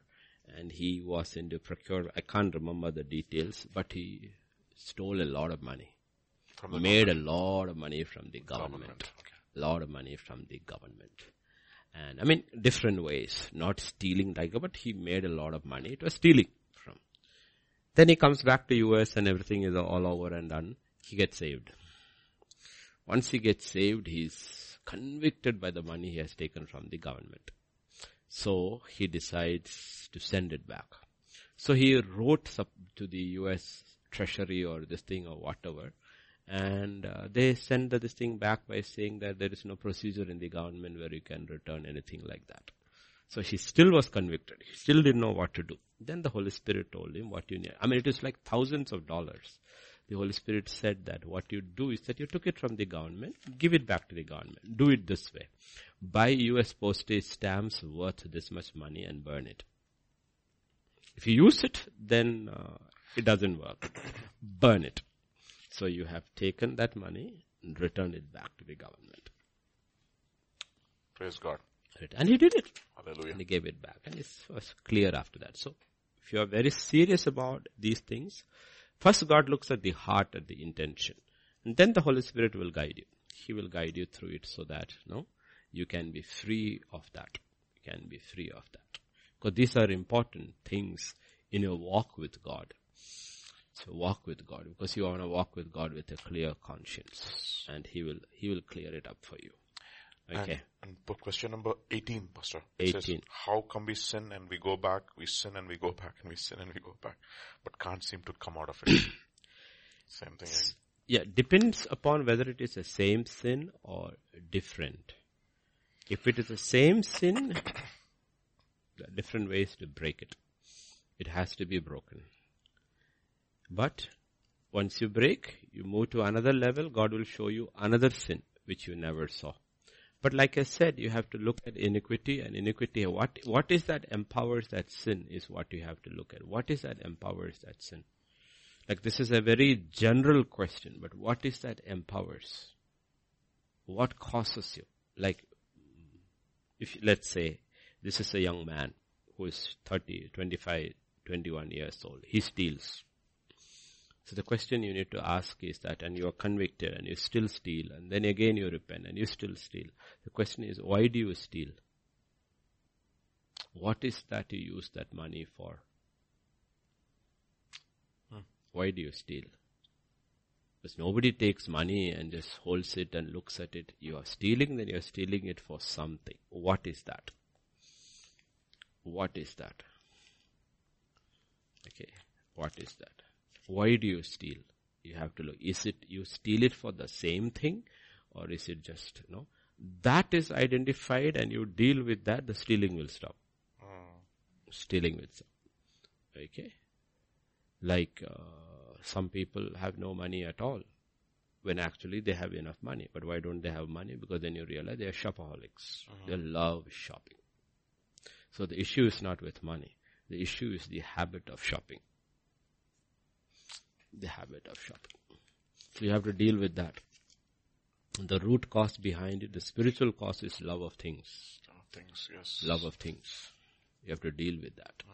And really go to God and say, Lord, take that away from me. I love things. Whatever things you are in love with. So money doesn't stay in your hand. Deal with that with an axe. Okay, deal with that. And once you have come through a phase of dealing with that, this will go. Then you will realize I always had enough money. Always had enough money. Question number 5 is very related to this. Is here. 5, okay. I have repented before God, but not before man. Is that a problem? Depends. It depends. Depends upon what it is. Because I always will not recommend repenting before man. Because sometimes it boomerangs. It does not work. It does not work. You have to be, don't take everything in the terms of James chapter 5, where it says, if you confess your sins, but remember that is also got to do with sickness. Yes. And it is probably a sickness where you are bedridden and you have really sinned against somebody, and that is why the sickness has come upon you. So if you look at the context, it is that. Many cases you can. Some cases you cannot, because actually, like we are talking about the coronavirus, the cure is worse than the disease. Yes. Once this is all over, at the end of the day, maybe 50,000 died in India of coronavirus. How many hundreds of thousands will die of poverty and hunger after this is over? Nobody knows. Suicide and all that, these things, farmers lost their crops, people lost their businesses. How many? Nobody will connect it with COVID-19 when it is all because of that. So sometimes people jump in the flesh, look at that, and okay, I need to go confess, and all hell breaks loose. And then you don't have the strength to handle it. So always is that go to God, and then if you go to man, it has to be somebody who is very senior, very spiritual, who will advise you through the whole process. Don't jump and do it. It will mess things up. Amen. Yes. A lot of people do it out of like emotional zeal, and then it does not work. It doesn't. It is the same thing like what happened with like we'll say Zacchaeus did, but Zacchaeus was confessing to Jesus. Jesus was there in his presence, yes. Jesus is a different picture altogether. Jesus said, this too is the son of Abraham. No, after Jesus had said that, it's a different thing altogether. No, but you have to be very, very careful about it. Very careful about it, how you do it. But all in this format is there. Listen to the Spirit of God and wait for the Spirit of God. Yes. Not verse 7, sorry. Question number 7. Is it okay if we are not honest all the time with friends, but we go to God? That's a very strange question. Is it okay if we are not honest all the time with friends, but we go to God?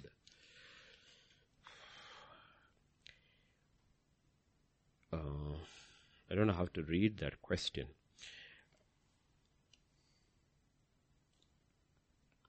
We have to be honest with friends if that issue relates to them. Relates to them. No, like,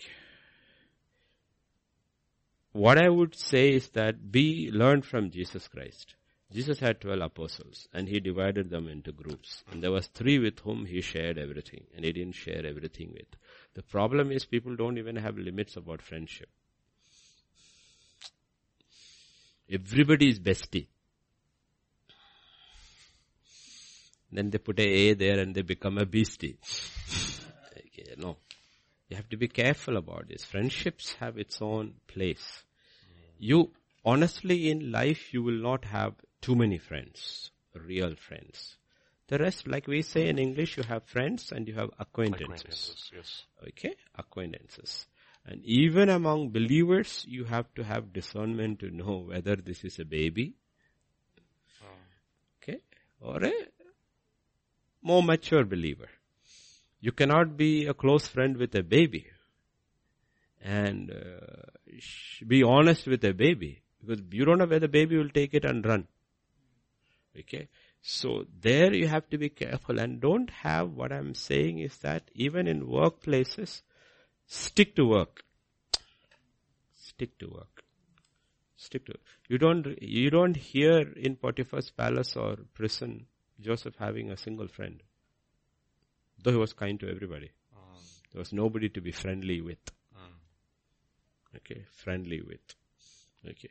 That doesn't mean you are unkind. You are there always for anybody who needs help. That doesn't mean you go to everybody with your problems. Or you share your heart with everybody. Okay, because anybody you share your heart with, you need to be able to trust them. And trust takes time. Yes. Trust takes time. So here, you have to define a friend properly. you have to define a friend. properly. You have to define your activities. Define your conversations. What are you going to talk about? No, after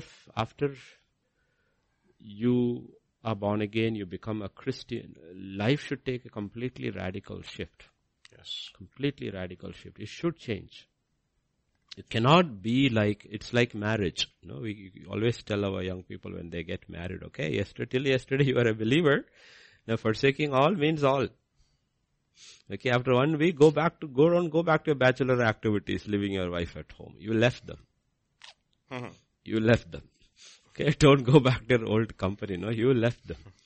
Okay, they are still there. Are they there? Yes. Will life be the same again with them? No. You need to know that. They need to know that.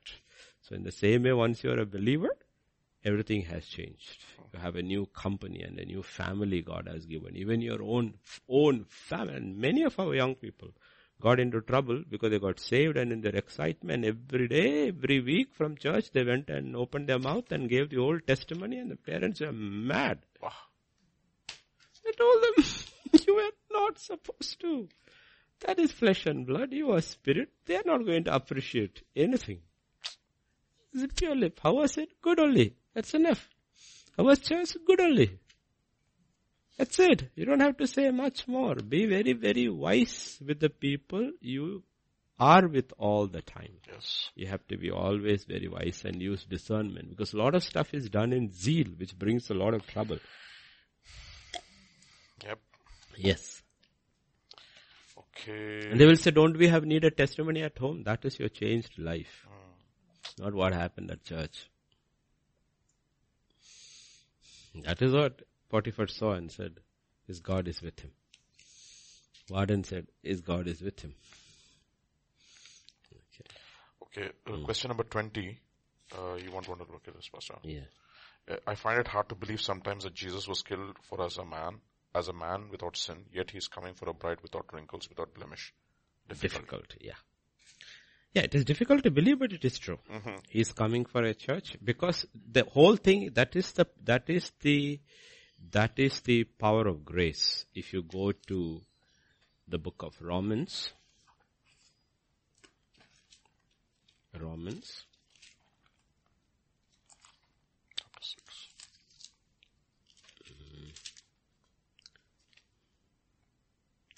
chapter 4,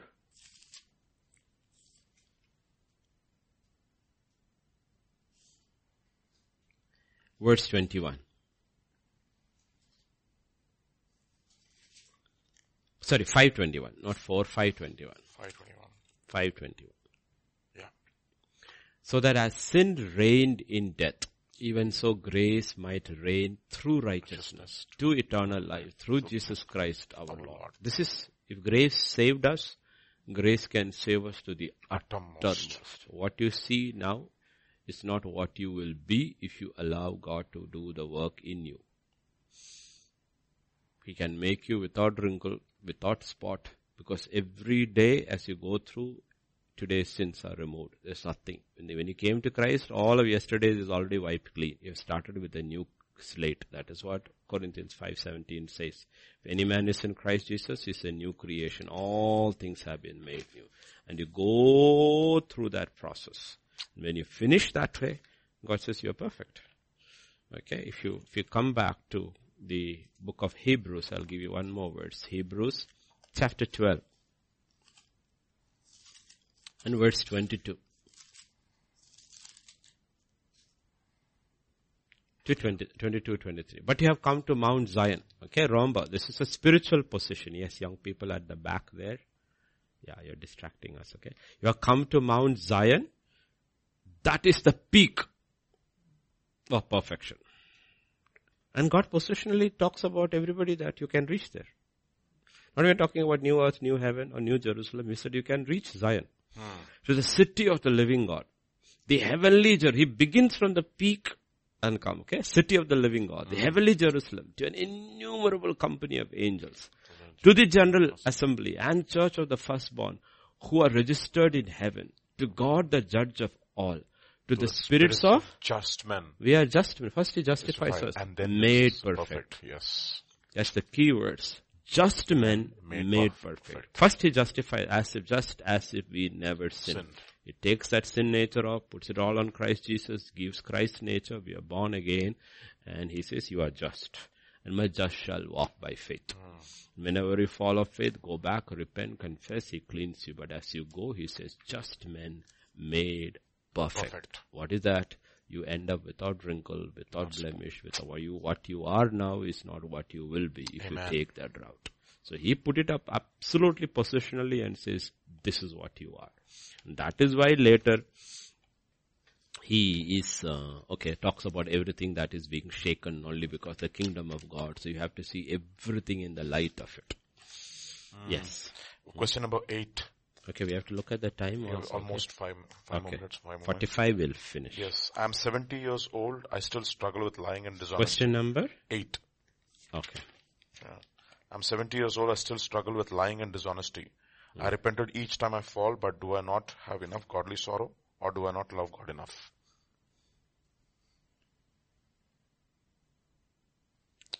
Eight. Okay.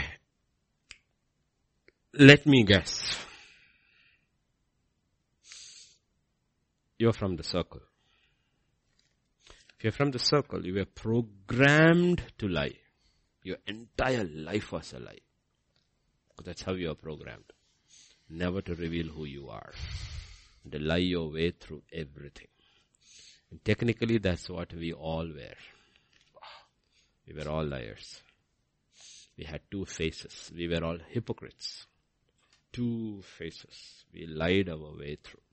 When we came back, because we didn't have a conscience that was touched by God, we are kind of okay. I mean, which child is the same at school and at home? Which man is the same at workplace and at home? So we all had split personalities.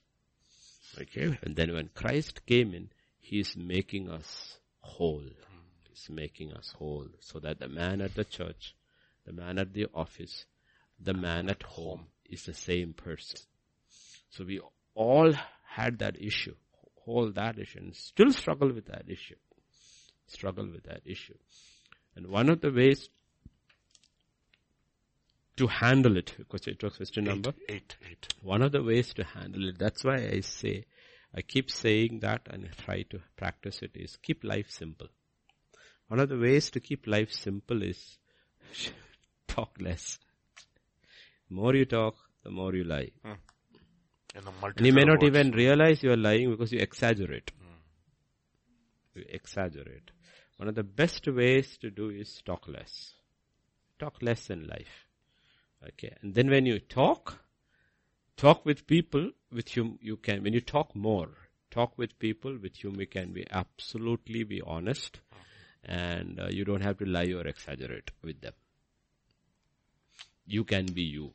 With them talk, like if you are married, Pastor Vijay can talk with Jacinth. No, he doesn't have to lie to Jacinth. Okay, that's what it means. Adam and Eve were naked and they were not ashamed. Yes. Okay? So he can talk. He can, as I keep telling you, with one person I have the license to be angry. Who is that? My wife. Because I can be what I am with her. With others, no. With her, because I know I said, and it's also over. 1 minute, 2 minutes is over. It's forget. Don't even think about it. The anger, okay? Because, that's your better half, no? Okay, so you're showing your words half side there over there. But I'm not saying that you should get angry with your wife. What I'm saying is that one of the ways to escape is basically much of the lying comes from speech. So have to be very, very careful about what you speak and whom do you speak. Okay, like I said, do not have too many friends in life. It simply doesn't work.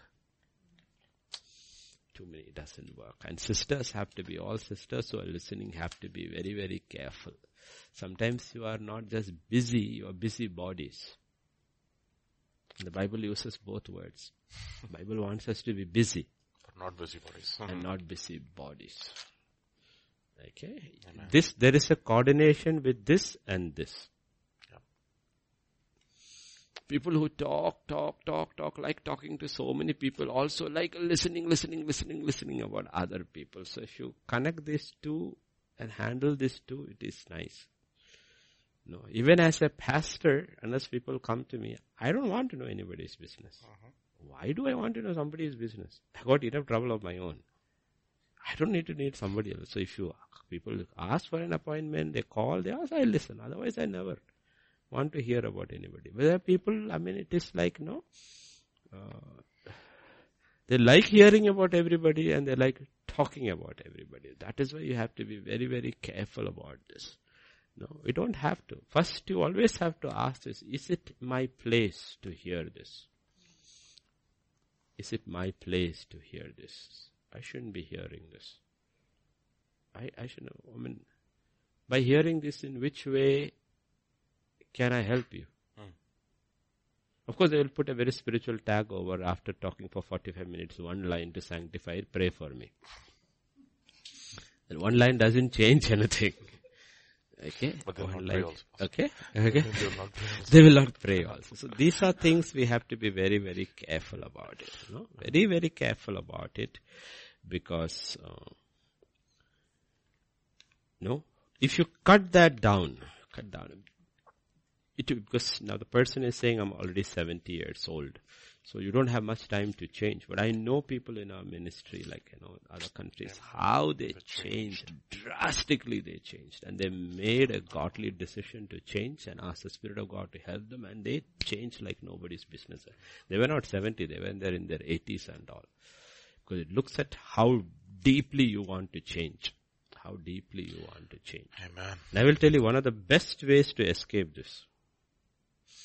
You really want to escape, come out of this, then do it the way Zacchaeus said. Call 5 people to whom you lied and tell them I lied. And after that your mouth will be shut. Because the next day you call one of them, they will say, are you telling the truth or lying again? You are not doing it for them. Yeah. You are not doing it for them. You are doing it for yourself. That's radical. You are doing it for yourself. Okay, you are doing it for yourself. Zacchaeus doesn't have to stand there and publicly say, I will give you, from all I have taken, I will give you 4 times over. He could do it quietly the next day, right? But he's not doing it for them. He's doing it for himself. He's doing it for himself. Yes.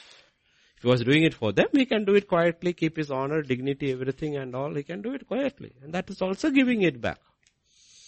The Lord doesn't say you have to publicly declare and give it back. The Lord said give it back. But he is doing it for himself. That I will never go back that way again. So I have to deal with myself. The problem is not people, the problem is me. So I'm going to deal with me in such a way that I don't go that route again. And different ways in doing this, similar situation. In this case it is with lying. Okay, I lie, okay. So call 5 people to whom you lied and say that, I lied. I'm sorry, about this thing, gossiping. If you have a gossiping habit, is that call 5 people about whom you gossiped. Only thing you want to escape that. You are not even asking their forgiveness, so it's beyond that. It's much beyond that. This is your iniquity. You are a gossiper. We call it gossip. Gossip is better, but gossip also means slander. And the devil is a slanderer. So he's got his nature in you. So you want to cut it out and you're willing to lose 5 friends for that sake. So that you save your soul. You will know if I do that, these 5 people will never talk to me again. And you say it's worth the risk. It's worth the risk. It's okay. I'll still trust God's grace over here, but I'm going to cut it with an axe. That's why the Bible says the axe is laid at the roots. Problem is people trim the branches and they feel good for a season and again the branches come back. That is sin. Cutting at the root, as John the Baptist says, you deal with iniquity. You have to deal with the iniquity. And there are a lot of things which God says, like your iniquity is that you are covetous and you take. And how do you break covetousness? By giving. By giving. By giving. Giving. Consistently giving. Suddenly that is gone. It's gone. And that's how he does. He gives. He says, half my wealth I'll sell and give it to the poor. It's gone. That's why God always says, it's more blessed to give than to receive. Yes. Because to receive is a trap every mankind is caught in, to take. But you don't want to get in that trap because you are absolutely confident that I go that curve, I will also end up like that. So you give. And you realize if you give, you don't never lack. God gives you what you need, so you're not lacking. So you have to look at life that way and do. These are personal decisions and a personal lifestyle. It's a personal choices people make, and people who want deliverance identify their areas in their life and decide, you know what, I'm getting out of this mess. Yes. Because I've got a premium on my soul. Absolutely. And in the process, 5 people get upset with me, and they have the right to be upset with me because I talked about them that way. I'm sorry, I apologize. I know I cannot do anything to make it right. It is beyond my hands, but all I'm saying is forgive me. Once you have done it, you are right with God. And also you have broken the power of iniquity over your life. To your life. And God sets you free. It also depends on how desperately you want it also. Yep. So how much you want it. How desperate you are to want it for that kind of a life. So we can stop here. We are trying. Do you want a real walk before God? Or do you want a false walk? You want to walk before God, or you want to walk before man? No, that is Saul's iniquity. Even at the last moment he's saying, please come and worship with me, so that people will know that God is with me. God has already taken the kingdom from him. He will sit there, but God has already disqualified him. But he still wants people to think that he is godly. Spiritual. And that is our issue. We want a false picture before people, and one day God says everything will be revealed and people will really know what you were really like. Amen. So better do it now so that I will cover you. I will cover you. Amen. Amen. So the rest of the questions will come back tomorrow evening. Okay, so once again, you can take 1 minute and clap for our boys. Okay, Apu and Raj also, they gave all this stuff. Okay, we are very simple. This is not a studio. This is not a setup. Chairs are borrowed. Table is borrowed. Tablecloth is borrowed. Vase is borrowed. That is also borrowed. This lamp is borrowed. That table is also borrowed. This is also borrowed. Even this picture is borrowed. Okay, let us be honest. We will not lie and be dishonest. This is all borrowed. The only thing that is not borrowed is we too. Okay? So everything is borrowed. We just thank God that because our boys are into camera, so they wanted a setup. Okay? So we just thank God for everything that He has given us. And I hope if you are not satisfied with any of the answers, whichever question it is, you can write back to us. Okay? We are not justifying anything, not that we have all the answers. You could always write back to us. And we have time on our hands. If it doesn't finish on Sunday, we'll go to Monday. Doesn't finish on the Monday, we'll go to Tuesday. Amen. There's no hurry about these things. Because you want answers to life and to walk with God. That's the whole purpose. Lord, I want to walk before you. That's exactly what God told Abraham after he turned 99. He said, walk before me and be blameless. The only way we can walk before God is the answers you heard. It's not walking before man. A man could walk before man and look blameless and be absolutely corrupt before God.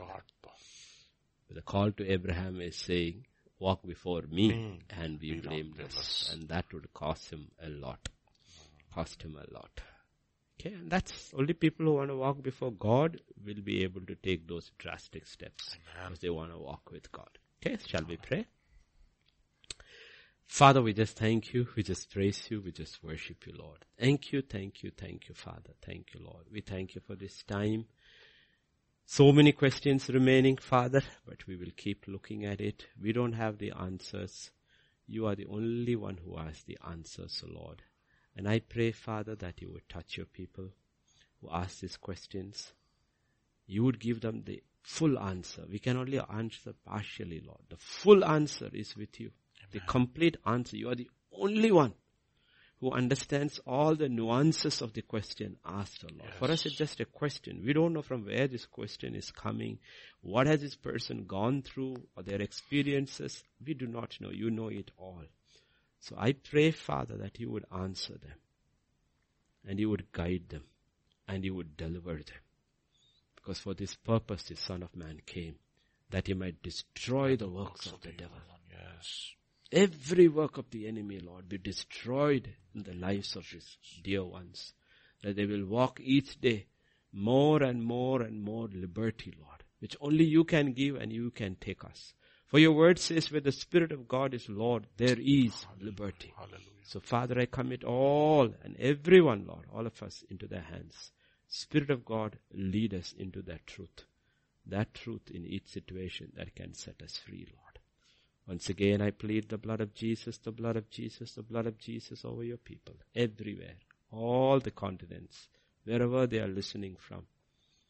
Dear ones, Lord, from US to Australia, the entire span where they're asking, the blood of Jesus, the blood of Jesus, the blood of Jesus over your people.